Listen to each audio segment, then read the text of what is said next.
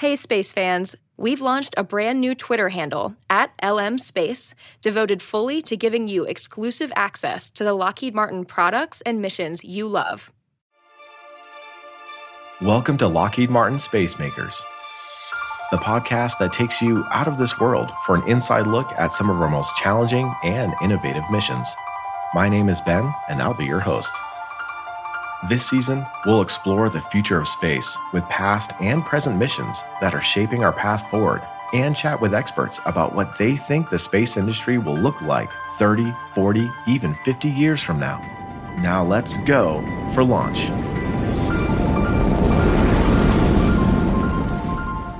Today's episode is the beginning of an incredible mission broken down into a two-part series called A Match Made in Space, OSIRIS-REx and the asteroid Bennu. In part one, we'll learn the why behind this mission and how a spacecraft like OSIRIS-REx even gets off the ground. In part two, we'll get up and close with asteroid Bennu as the details of this mission unfold. OSIRIS-REx isn't a time machine, but the samples it returns will allow us to travel billions of years into the past, allowing scientists to study the formations of our solar system and how the origins of life may have come to be on Earth. This mission is also shaping the future as we speak, setting the stage for sample return missions from some of the most extraordinary locations in our solar system. In our Flash Forward segment, we'll explore what the future might look like for deep space exploration and sample collection brought on by the miniaturization of spacecraft. Imagine flying into sinkholes on comets to collecting particles from the water-spewing, icy moons of Saturn. Now let's kick off part one of this incredible mission with a few scientists who have been working on this sample return mission from its earliest stages. My name is Bo Bierhaus, and I'm a senior research scientist at Lockheed Martin. And I work on active flight programs such as OSIRIS-REx. My name is Dante Loretta. I'm a professor of planetary science at the University of Arizona. I serve as the principal investigator for NASA's OSIRIS-REx asteroid sample return mission. Basically, I'm the scientist in charge of the program. The core goal of the mission is to get out to this asteroid, find the best spot on the surface, grab as much material as we can, and bring it back to the Earth for study in our laboratories. Our mission is really about going back in time to the formation of the solar system to find the source of organic material that led to the origin of life here on Earth. OSIRIS-REx is a mouthful as an acronym, and so it's even more of a mouthful as a full mission title. So each of the letters has a corresponding word. It stands for origins, spectral interpretation, resource identification, security. So that's the OSIRIS part.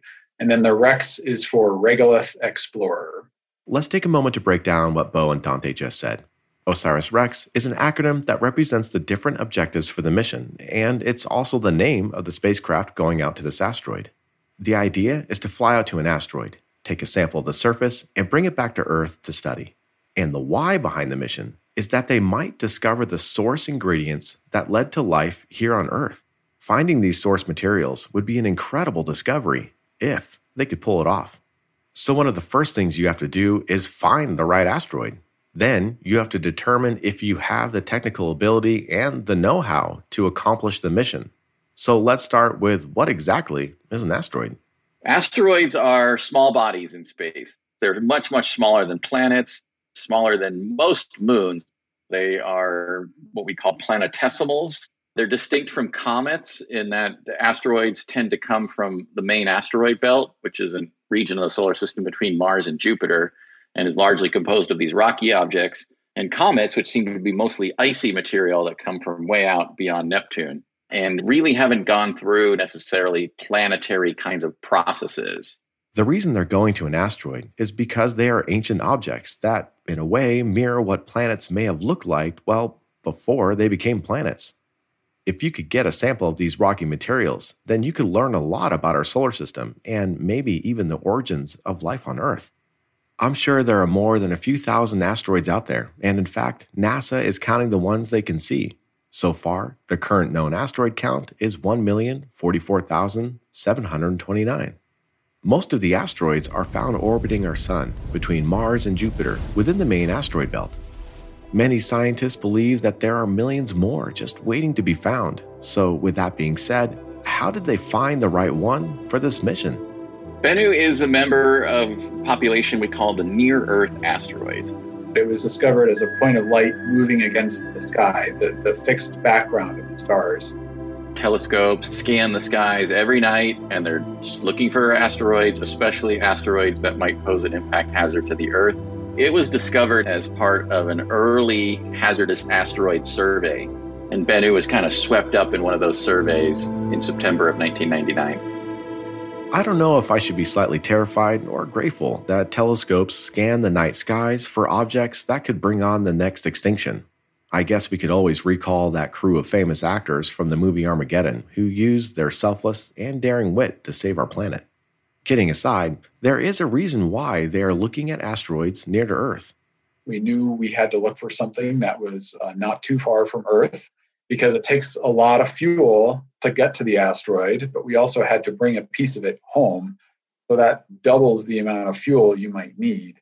I would say Bennu is pretty rare when it comes to the near-Earth object population. It's really accessible from the Earth. It's one of what we call the lowest delta V targets. Delta V kind of describes how much energy you need from your rocket and your spacecraft to get to the asteroid. It's easier to get to Bennu than it is to the surface of the moon from an energetics perspective. And Bennu started rising to the top of the list as we went through all the criteria. Now that they had found an asteroid close enough to pay a visit to, they had to determine if they had the technical ability to perform a mission like this. Remember, you first have to get out to the asteroid and orbit it, then study it as much as possible before you even attempt to take a sample. When we were selecting the target for the OSIRIS-REx mission, we were balancing engineering constraints and science desire. From the engineering side, we were building off of some very capable heritage Lockheed Martin spacecraft, in particular the MAVEN mission, which was in development, which was a Mars orbiter, and the Juno mission, which launched right around the time that we were selected, which is a Jupiter orbiter. And so we knew what kind of capabilities we thought the spacecraft was going to have, and we kind of balanced that against the needs of the mission. These missions that Dante is referring to are truly incredible and in of itself deserve their own episode. However, for the sake of time, I'll boil them down to the nuts and bolts. These are Lockheed Martin designed and built spacecraft, outfitted with state-of-the-art science instruments and cameras. Their mission was to orbit Mars and Jupiter, studying the atmosphere and surface of these planets. Now, for the OSIRIS-REx mission, that meant that we could get up and close and personal to Bennu and examine the asteroid's surface in great detail. But at this point, it wasn't exactly clear how they would take a sample because they still didn't know enough about the composition of the asteroid's surface. Like how hard or how soft would that material be, or what would be the size of that material. However, they did know how to get a sample back to Earth. We needed to launch off the Earth and rendezvous with the asteroid, spend a substantial amount of time there, a couple of years, and then leave the asteroid and re-intercept the Earth and drop off a return capsule. Well, all of those things meant that it had to be pretty similar to the Earth's orbit in terms of how far away from the sun it was, and particularly how inclined it is, which is the angle between the Earth's orbit and the asteroid's orbit, because that inclination determines how fast that return capsule is coming into the Earth's atmosphere. And we were building off another Lockheed Martin heritage mission called the Stardust mission, which returned samples from a comet. And we were using that return capsule, especially its heat shield. So that's the part of the spacecraft that actually returns to Earth with the sample inside of it. The entire spacecraft does not actually come back to the surface of the Earth. It's just the sample return capsule itself. And that could only come in at a speed of 12.5 kilometers per second, which is really fast. It's 28,000 miles per hour or so. And you had to stay at a low inclination, a low angle between the asteroid's orbit and the Earth's orbit. So Bennu checked all of those boxes. The orbit looked really great. Maybe this is a good time to take a little refresher on comets. Comets are like dirty snowballs comprised of frozen gas, rock, and sand. When they come close to the sun, they start to glow as they spew out a bright tail of gas and dust. So what does that have to do with Stardust and orbits? Well, Stardust was another designed and built Lockheed Martin spacecraft, and its mission was to fly behind a comet and collect the tiny particles that are spewed out in the tail. Stardust then had to send the sample back to Earth in a return capsule. In 2006, the return capsule entered the Earth's atmosphere at an astonishing 28,600 miles per hour. That capsule is the fastest human-made object ever to enter Earth's atmosphere. And some of you may be wondering why the return capsule is going so fast. I was wondering that myself and reached out to Bo after we had recorded. He explained to me that the minimum entry speed is the escape velocity of Earth. In other words, you can't come back to Earth any slower than the velocity needed to escape the influence of Earth's gravitational force. To break free from the Earth's gravity, you have to be traveling over 11 kilometers a second, or just over 25,000 miles an hour. That means at a minimum, the return capsule will be traveling at those speeds when it comes back to Earth. Now factor in the geometry of the spacecraft's heliocentric orbit and the geometry of the Earth's orbit, and you get the extra speed on reentry. Don't ask me how they figured that out, probably involves some complex math solutions. But at those speeds, you can imagine how important it is to have the trajectory just right, and to have the capsule strong enough to not only survive, but to keep a sample in pristine condition. With the Stardust mission in the history books, now they can send a pristine sample of an asteroid back to Earth. The last major problem left to solve is how do you retrieve a sample from Bennu's surface? It will take a combination of engineering innovation and scientific research to solve the problem.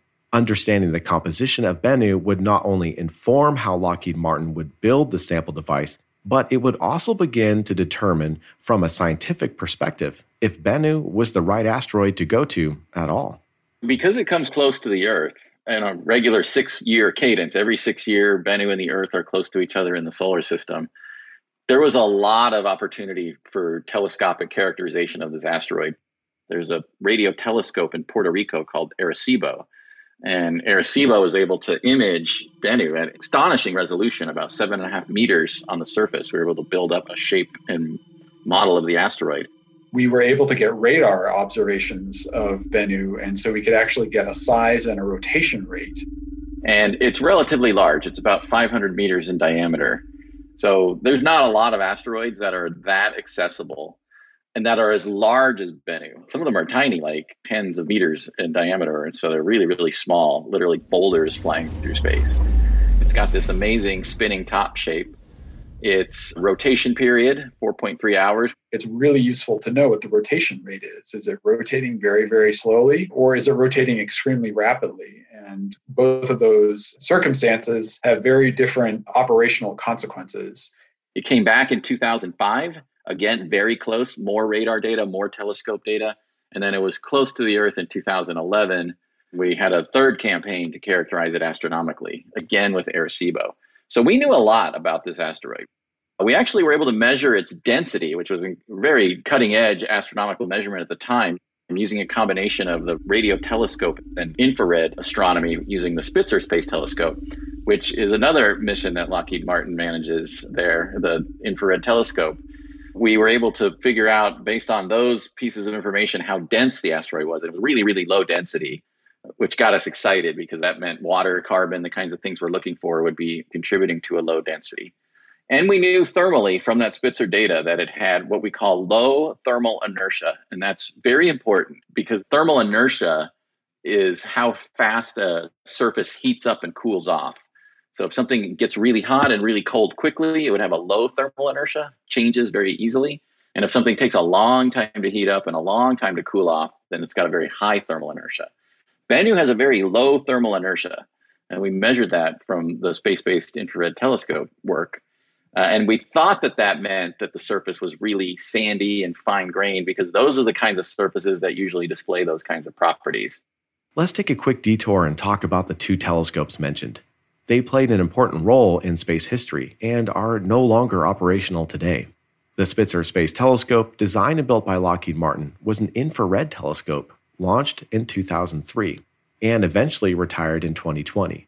It was the first telescope to see light from a planet outside of our solar system. Spitzer also made important discoveries about comets, stars, exoplanets, and distant galaxies. The other telescope the team used was the Arecibo Observatory in Puerto Rico. It was a 57-year-old icon of space history featured in movies such as GoldenEye and Contact. It was a colossal radio telescope, observing everything from asteroids to radio waves from distant galaxies since 1963. The the Arecibo Observatory cemented its place in history dramatically and heartbreakingly when its massive cable snapped, sending the suspended platform sailing into its ditch below, sealing its fate forever. However, while operational, these telescopes gave the science team critical data about Bennu. For one, they learned how big it was. Imagine standing on Fifth Avenue in New York City. In front of you is the Empire State Building, towering into the sky 1,453 feet above you. Now, if you placed Bennu next to that building, it would be taller by 222 feet. And if you were standing on that street, Bennu would stretch out across 5 city blocks. It's definitely big enough for a spacecraft to briefly touch the surface and take a sample. They knew its rotation period, 4.3 hours, making a sample maneuver possible. Bennu's density showed promising signs for a carbon-rich environment, which met some of their scientific objectives. Lastly, Bennu's surface displayed low thermal inertia properties, meaning that it could have a fine, rocky, or even sandy surface. The last detail is essential because it helps solve the final engineering detail. How do you take a sample from the asteroid's surface? Bennu was not only in the vacuum of space, but it also has microgravity conditions that add to the challenge of obtaining a sample. With that in mind, let's talk with an engineer from Lockheed Martin who can walk us through how the sample device was designed to overcome those challenges. My name is Sandy Friend, and I am the Lockheed Martin OSIRIS-REx Mission Ops Manager. So I've actually been with the program for 7 years now, working development and design of the spacecraft, and then followed it into mission operations. So now I help lead the team through all the cool things that we get to do on this mission. So we've got our TAGSAM, which is our touch and go sample acquisition mechanism. So that's new technology that was developed here at Lockheed Martin. The great story is it was developed by an engineer many years ago using a plastic cup on his gravel driveway and an air compressor trying to figure out, hey, could this work? Turns out that it's a great technology should you want to go ahead and collect a sample from an asteroid. So the TAGSAM head we often describe as a reverse vacuum cleaner, in that once it makes contact with the surface of the asteroid, that triggers the release of the nitrogen gas bottle that we carried on board. And we had 3 of those bottles for 3 TAG attempts. So that would stir up the surface regolith and cause it to float into the TAGSAM head and become entrained before the spacecraft backed away. And that held our sample in nice and secure so that we could get it stowed in the sample return capsule. So this is something that Lockheed Martin started developing all the way back in 2004, and that we continued to evolve and mature until OSIRIS-REx was ultimately selected as a mission in 2011. And nobody had ever come up with a device like that before for small body sampling. It was a simple experiment, but oftentimes it's the simplest ideas that turn into the best solutions. This Lockheed Martin engineer wanted to see if it was possible to collect little pieces of dirt and rocks from his driveway using a plastic cup with compressed air. And that little experiment led to the development of the TAGSAM device. This new TAGSAM device was the solution to the last major engineering challenge they had to solve to make this mission possible. However, from a scientific perspective, they still had to determine if Bennu would meet their criteria for their final selection. The selection of Bennu as a target was a combination of scientific interests. So we wanted to go to one of these objects that we think was carbon-rich. Bennu was distinct from a lot of the asteroids that met our orbital criteria, and that it was really, really dark. There were some observatories that were able to acquire color data and spectral data on Bennu. They can provide some clues about what the composition of Bennu might be like. Its albedo is 4.5%, which means it only reflects 4.5% of the sunlight, and it absorbs 95.5%. It's darker than an asphalt parking lot. In fact, Bennu turned out to be low reflectivity, and we know that low reflectivity objects tend to be carbon-rich. And then Bennu not only has the carbon-rich chemistry that we hoped it would when we were selecting it, but it also has a lot of water that surprises a lot of people. But I'm not talking about rivers and lakes and oceans on the surface of the asteroid. I'm talking about water in the minerals, particularly clay minerals, which hold water inside their crystal structure. We think of Bennu as a time capsule because, unlike Earth, the heating and the processing of the material that comprises Bennu, that stopped hundreds of millions of years ago and probably billions of years ago. We're reaching back in time and we're pulling material into the present that hasn't gone through all of that very vigorous processing that's happened on Earth. I think that makes Bennu incredibly rare. It's very accessible from the Earth, and it's very rich in water and carbon. It really was the best target in the solar system for our mission. And so when the engineers were happy with the orbit, the scientists were happy with the chemistry, and Bennu won the selection for the target of our mission. A carbon-rich composition is the last piece of the puzzle. They have the engineering capability, and now they have the right asteroid with a granular surface that is rich in carbon. Let's now dive into the why behind the science driving this mission. What is it that they are hoping to discover and learn that makes a mission worth all this effort?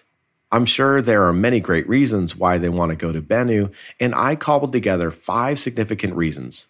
The first being Bennu contains water, really old water.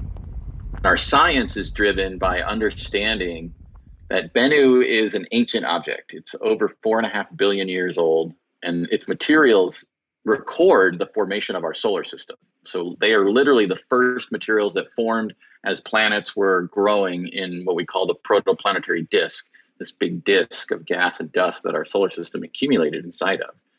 And so we particularly want to know, why is Earth a habitable planet? And we think habitability is really related to the water, the fact that we have oceans and rivers and rain and all these amazing environments that are available for hosting life. So I want to understand, where did the water come from? 2 common theories are that Earth got a lot of its water from material that was resident in approximately the same distance from the sun. And another theory is that a lot of the water that now forms the Earth's oceans got delivered by comets that were from the outer solar system. So we're hoping that material from Bennu can help answer that question. The amount of water we have on Earth is one of the main reasons we have such an abundant amount of life. If water molecules are found within the composition of Bennu, it may help explain how we got all of our water. And that discovery will be an important piece to solving the puzzle of how life started on this planet. It may also help us better understand if other planets may have been habitable at one time, or even help us look for the other types of worlds that may be able to host life. The next major building block for life is carbon, and carbon is our second scientific why for this mission. And then we also want to know, well, even though you're habitable, how does the origin of life get started? The other interesting thing about Bennu is that it's part of a class of asteroids that we think is what we call organic rich, or that it has a lot of carbon in it, or more carbon than other asteroids. And of course, you and I and all other living things on this planet use carbon as a fundamental building block for making life. And we're really interested in how that happened on Earth. But by understanding if Bennu played a role, or I would say objects like Bennu played a role in that happening on Earth, those are all over the solar system. So that means that Mars may have been habitable and had the seeds of life, and Europa and Titan. So we really want to piece together that whole early history of our solar system to try to understand how the origin of life occurred here, and did it occur anywhere else in our solar system. The third scientific why is more about understanding the composition and structure of the material collected. The great thing about Bennu is that it's a time capsule from when our Earth was created over 4.5 billion years ago, and the vacuum of space has kept it in pristine condition. This means studying material from Bennu would be like a time machine, taking you back 4.5 billion years to when the earliest formations of the Earth were taking place. Well, we're hoping to learn what that original source material for the Earth looked like, the very specific nature of its composition. We're also hoping to do a lot of studies with regards to even just simple things like mechanical properties. How strong is the material? What's the sound speed of the material? These things seem very basic, but they inform our understanding of the mechanics of how these things got put together and how they interacted. We think that the Earth formed essentially by collisions. So you had things hitting into one another and slowly accreting into a larger object over time. And that process of accretion and that process of colliding, that's a very mechanical process.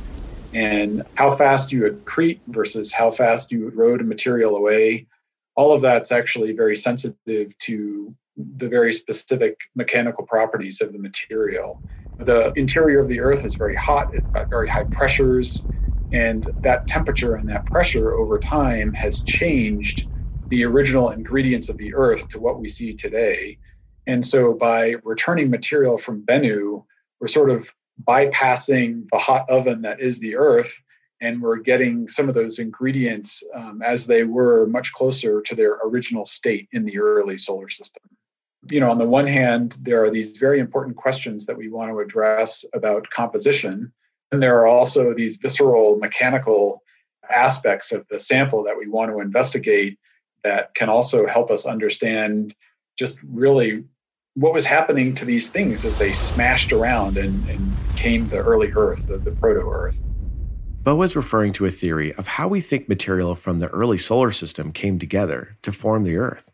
The basic idea is that around 5 billion years ago, there was an enormous cloud of gas and dust known as the solar nebula. Over time, this nebula began to collapse in on itself, and as it did, it began to spin faster and faster, till eventually our sun was born. Because this nebula was rotating, it made a disk shape of gas and dust that rotated around our sun.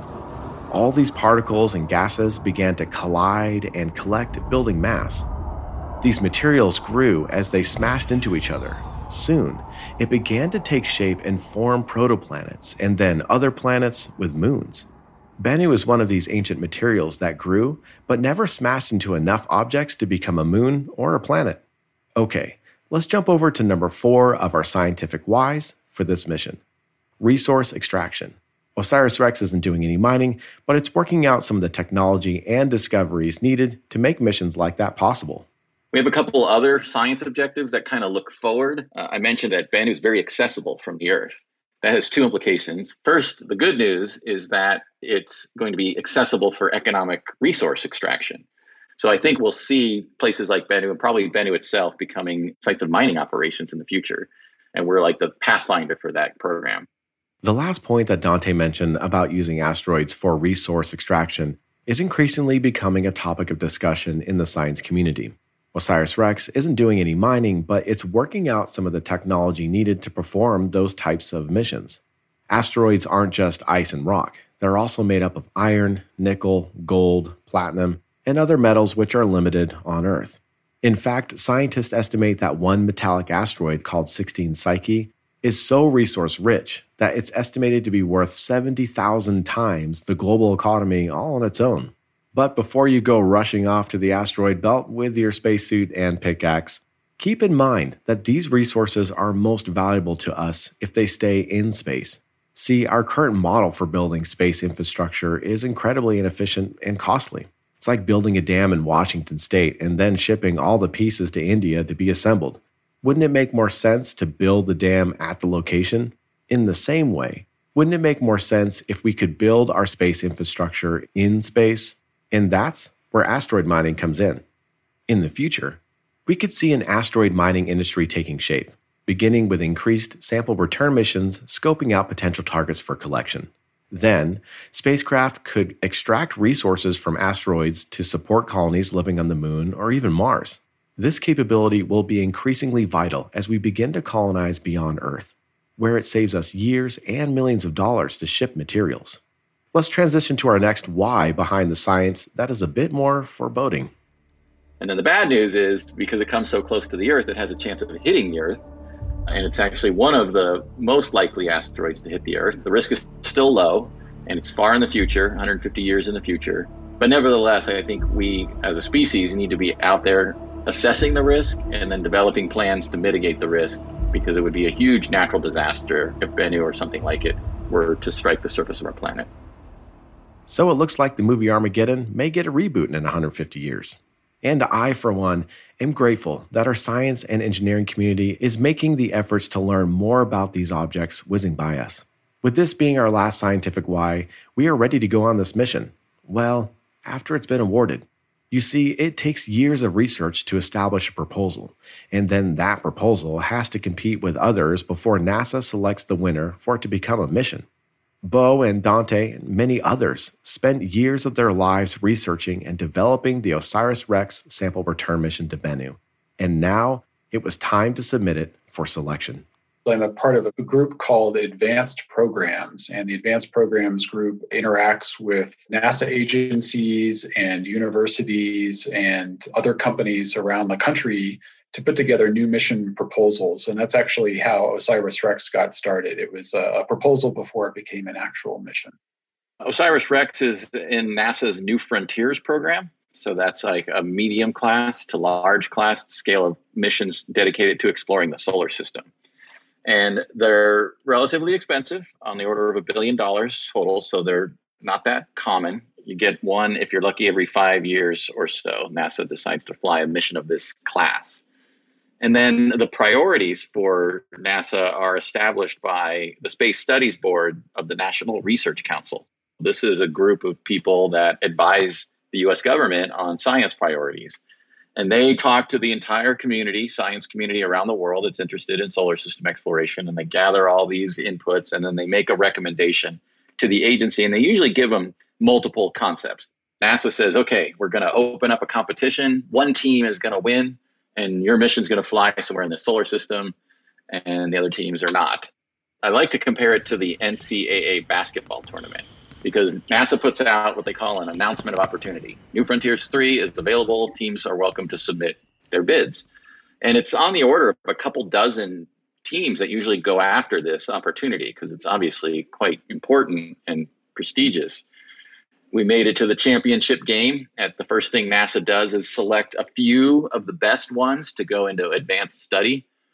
And they give you some money to do that. Otherwise, it's up to the partners to fund the program up to that point. And then we had two other missions that we were competing about. There was a lander going to the surface of Venus and a sample return mission going to the moon.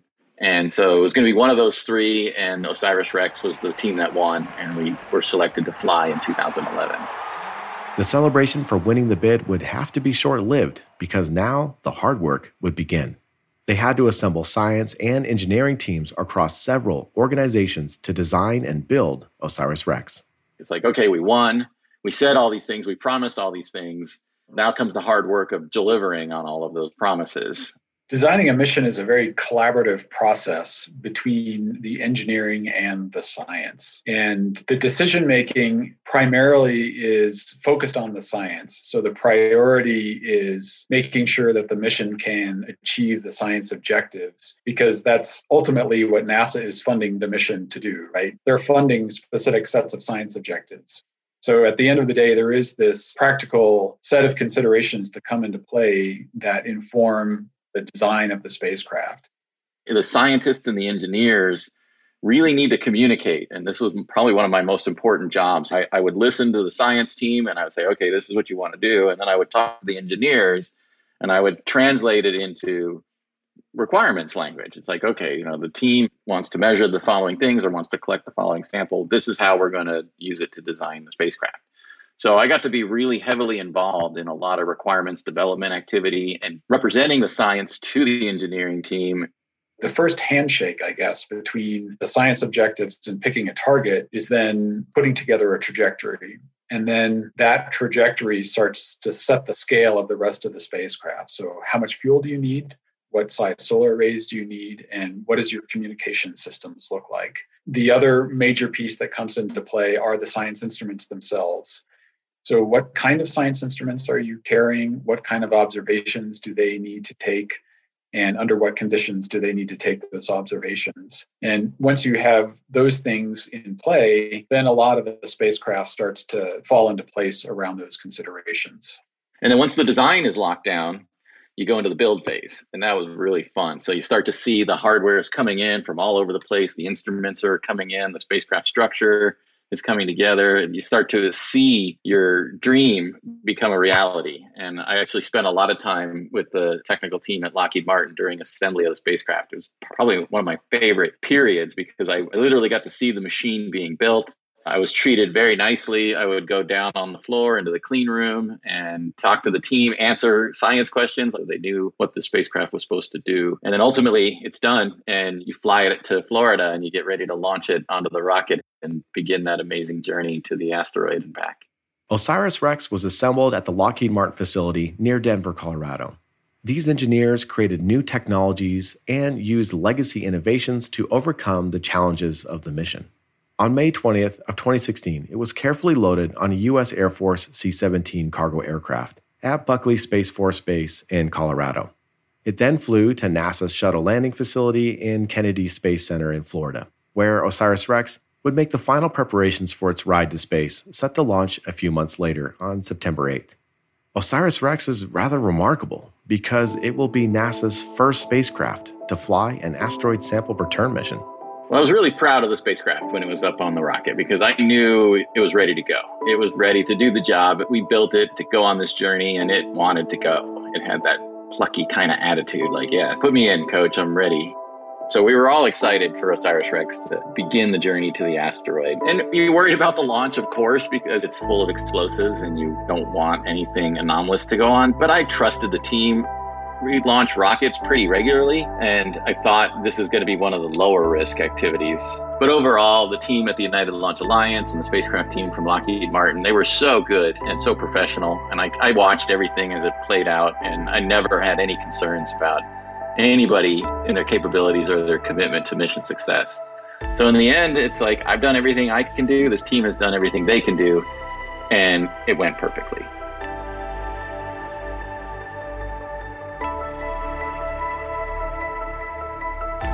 When I was a kid, I always wanted to be an explorer and learn things and see things that nobody had ever seen before.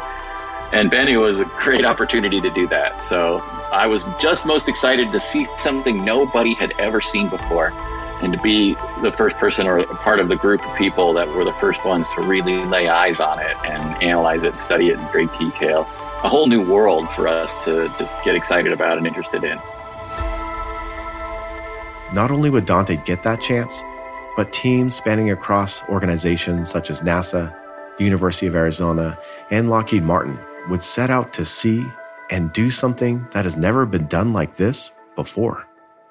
In part 2 of this series, we look at what it was like to be on that mission.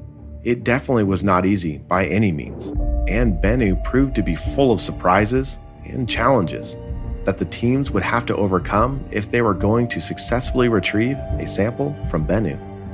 When we first saw the surface of the asteroid, we were struck by how rugged and rough it was. One thing that we did not expect, we saw these particles being ejected from the surface, and it caused a scramble for the mission. We had to figure out whether or not these were going to be a risk to the spacecraft, if it was going to still be safe to orbit Bennu.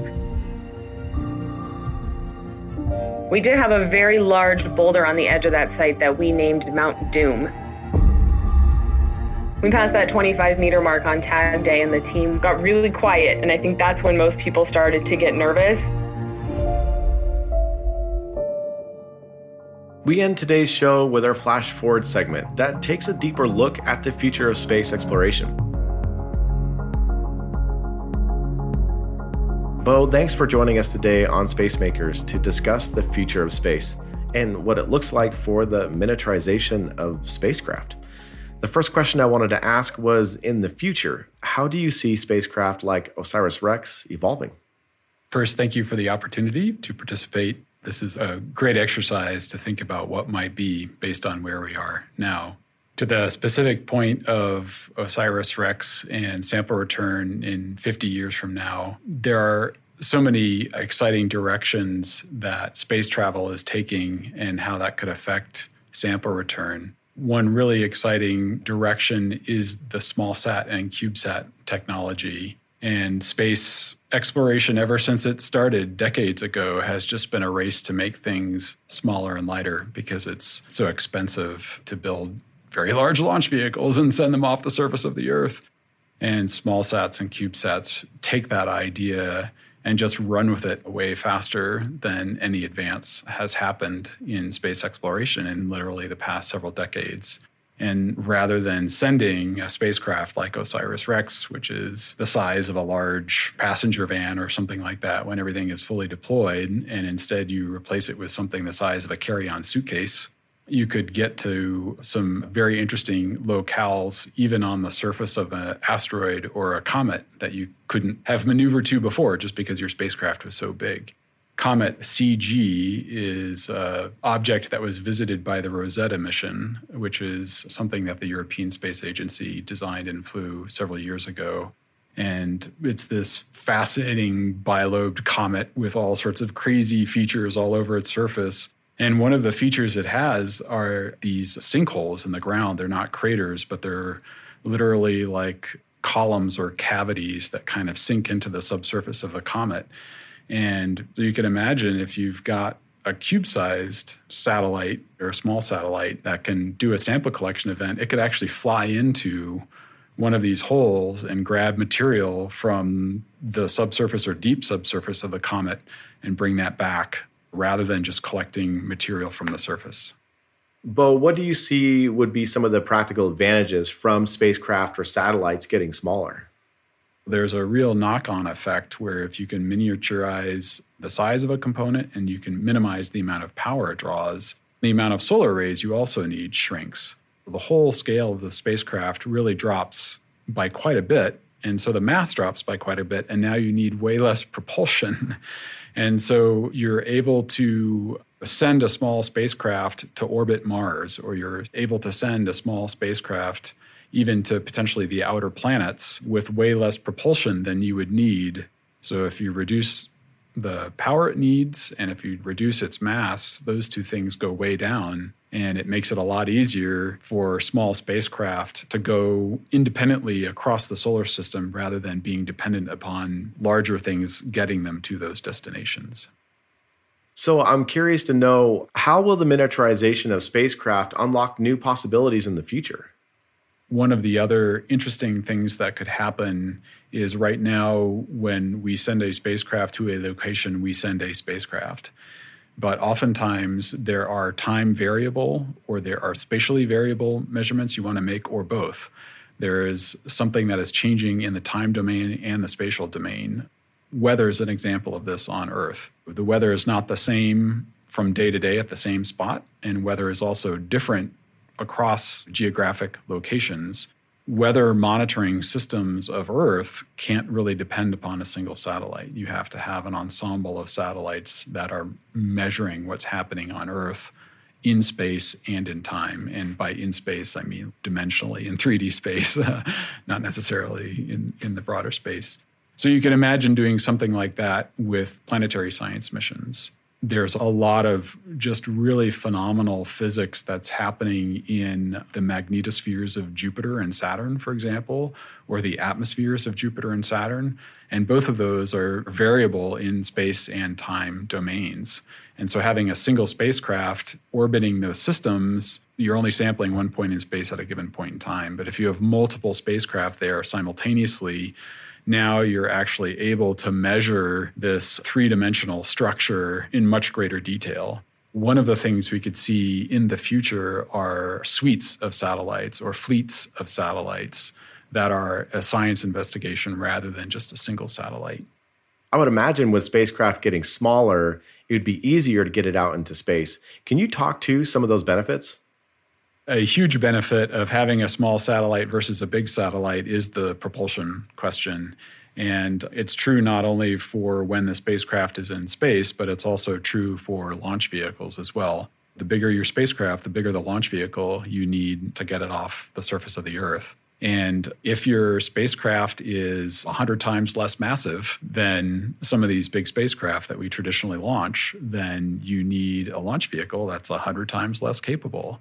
And you could imagine doing planetary launches with very small rockets. That would also really open up the aperture for the number of missions, how frequently you could launch missions. It would be revolutionary. You know, one of the things that is also unique to planetary missions relative to Earth orbiting missions is that planetary missions have very specific launch windows. But, if you've got a much smaller spacecraft, that opens up the aperture of the launch window, and maybe you could have much greater flexibility in when you launch, given that you're just trying to launch a small, tiny little satellite. In the future, do you see the possibility of these miniaturized spacecraft essentially sharing rides with other spacecraft? So you could have a small spacecraft sharing a ride with a larger spacecraft, or you could have a rocket that's taking a bunch of small ones up, or maybe because these spacecraft are so small that you could have a smaller rocket taking a small spacecraft. Do you see that being a possibility, and what are the benefits do you see? That's right. Yeah, I think it's an all of the above outcome where the historical, traditional one spacecraft per one launch vehicle is changing. And I think it's going to change in all sorts of ways in the future. If you're sending multiple spacecraft, they're all going to approximately the same location. Or if they're not going to the same location, then one of the spacecraft can redirect itself to wherever it needs to go. And that brings us back to the earlier part of the conversation, which is if you have a super small spacecraft and you can equip it with a propulsion system that can drive that small spacecraft, now you can have a launch share opportunity where that small spacecraft doesn't necessarily need to be pointed exactly where it wants to go. The larger mission could be going in one direction, and then that small spacecraft could redirect itself and end up in an entirely different destination. Do you see sample return missions, or how do you see sample return missions supporting moon bases or people living on Mars? Yeah, absolutely. I think sample return is a really important part of any element of human exploration. And one of the ways, for example, that Mars sample return could support human exploration of Mars is you bring some sample back. Maybe it has life forms. The chances of that are always very low. And then the chances of potential life forms being pathogens or dangerous to humans, we also think is extremely low, but you want to be careful. And you're able to study it exquisitely in the lab, and you're able to answer all of these human safety questions without jeopardizing human health for human exploration of Mars. And you could imagine that being true for any sort of destination that we go to. If you're able to collect material and bring it back to Earth and examine it in exquisite detail in the labs that we have here, then you'll be able to answer a lot of questions that are really important when you're designing and planning a human mission to that same destination. When you think about the future of sample return missions, is there anything there that you are really excited about seeing? There is so much exciting about sample return missions. When you think about the number of places for which we have samples, it's actually a fairly small number. We have samples from a comet, which is Stardust. We have samples from the moon, of course, going back to the Apollo program. We have samples from the solar wind, which was Genesis. And soon we will have samples from Bennu, from OSIRIS-REx. But that's just a handful of locales out of the literally thousands of locales in the solar system. And there are really first-order scientific questions that are unanswered and that will be very hard to answer without sample return. One of the interesting things that we are pursuing with OSIRIS-REx and Bennu is the nature of organics. And organics is a word that in the science realm basically refers to carbon-bearing compounds or minerals. And we expect Bennu to be a relatively carbon-rich object. Not that Bennu ever had life, but it's places like Bennu that may have fed the early Earth that then ultimately led to life on Earth. What's the nature of carbon compounds on ocean worlds? If you go to Europa, Europa is this moon of Jupiter that's covered in a layer of ice, but we strongly suspect that underneath the ice there's an ocean. And does that ocean have life? That would be a great question to answer. There's another moon of Saturn called Enceladus that's also an ocean world. It's got a surface covered in ice, and actually coming out of the south pole of Enceladus, there's actually this plume of material that's being continuously ejected from the moon. And we think that plume is sourced directly from the ocean. And so it would be great to do a sample return from Enceladus. You might just be able to fly through the plumes, and in the process of collecting that material, maybe you're collecting biology, maybe you're collecting cells. And to be able to bring that back to Earth and examine it and at least ask those kinds of questions and see if it's there or not, that's just incredible, really exciting stuff.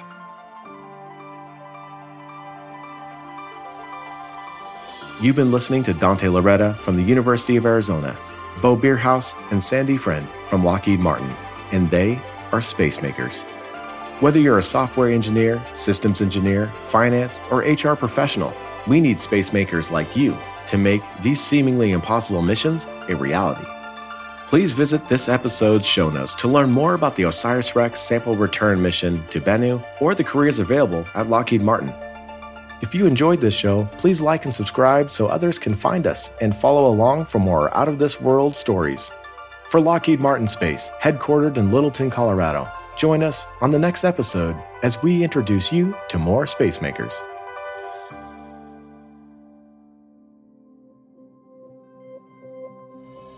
Space Makers is a production of Lockheed Martin Space. It's executive produced by Pavan Desai, senior producer Lauren Cole, senior producer, writer, and hosted by Benjamin Dinsmore. Associate producer and writer is Caitlin Benz and Audrey Dodds. Sound design and audio mastered by Julian Giraldo. Graphic design by Tim Rush. Marketing and recruiting by Joe Portnoy, Shannon Myers, and Stephanie Dixon. These stories would not be possible without the support from communication professionals like Tracy Weiss, Natalia Oleksik, Gary Napier, Lauren Duda, and Danny Hoff. Thanks for joining us, and see you next time.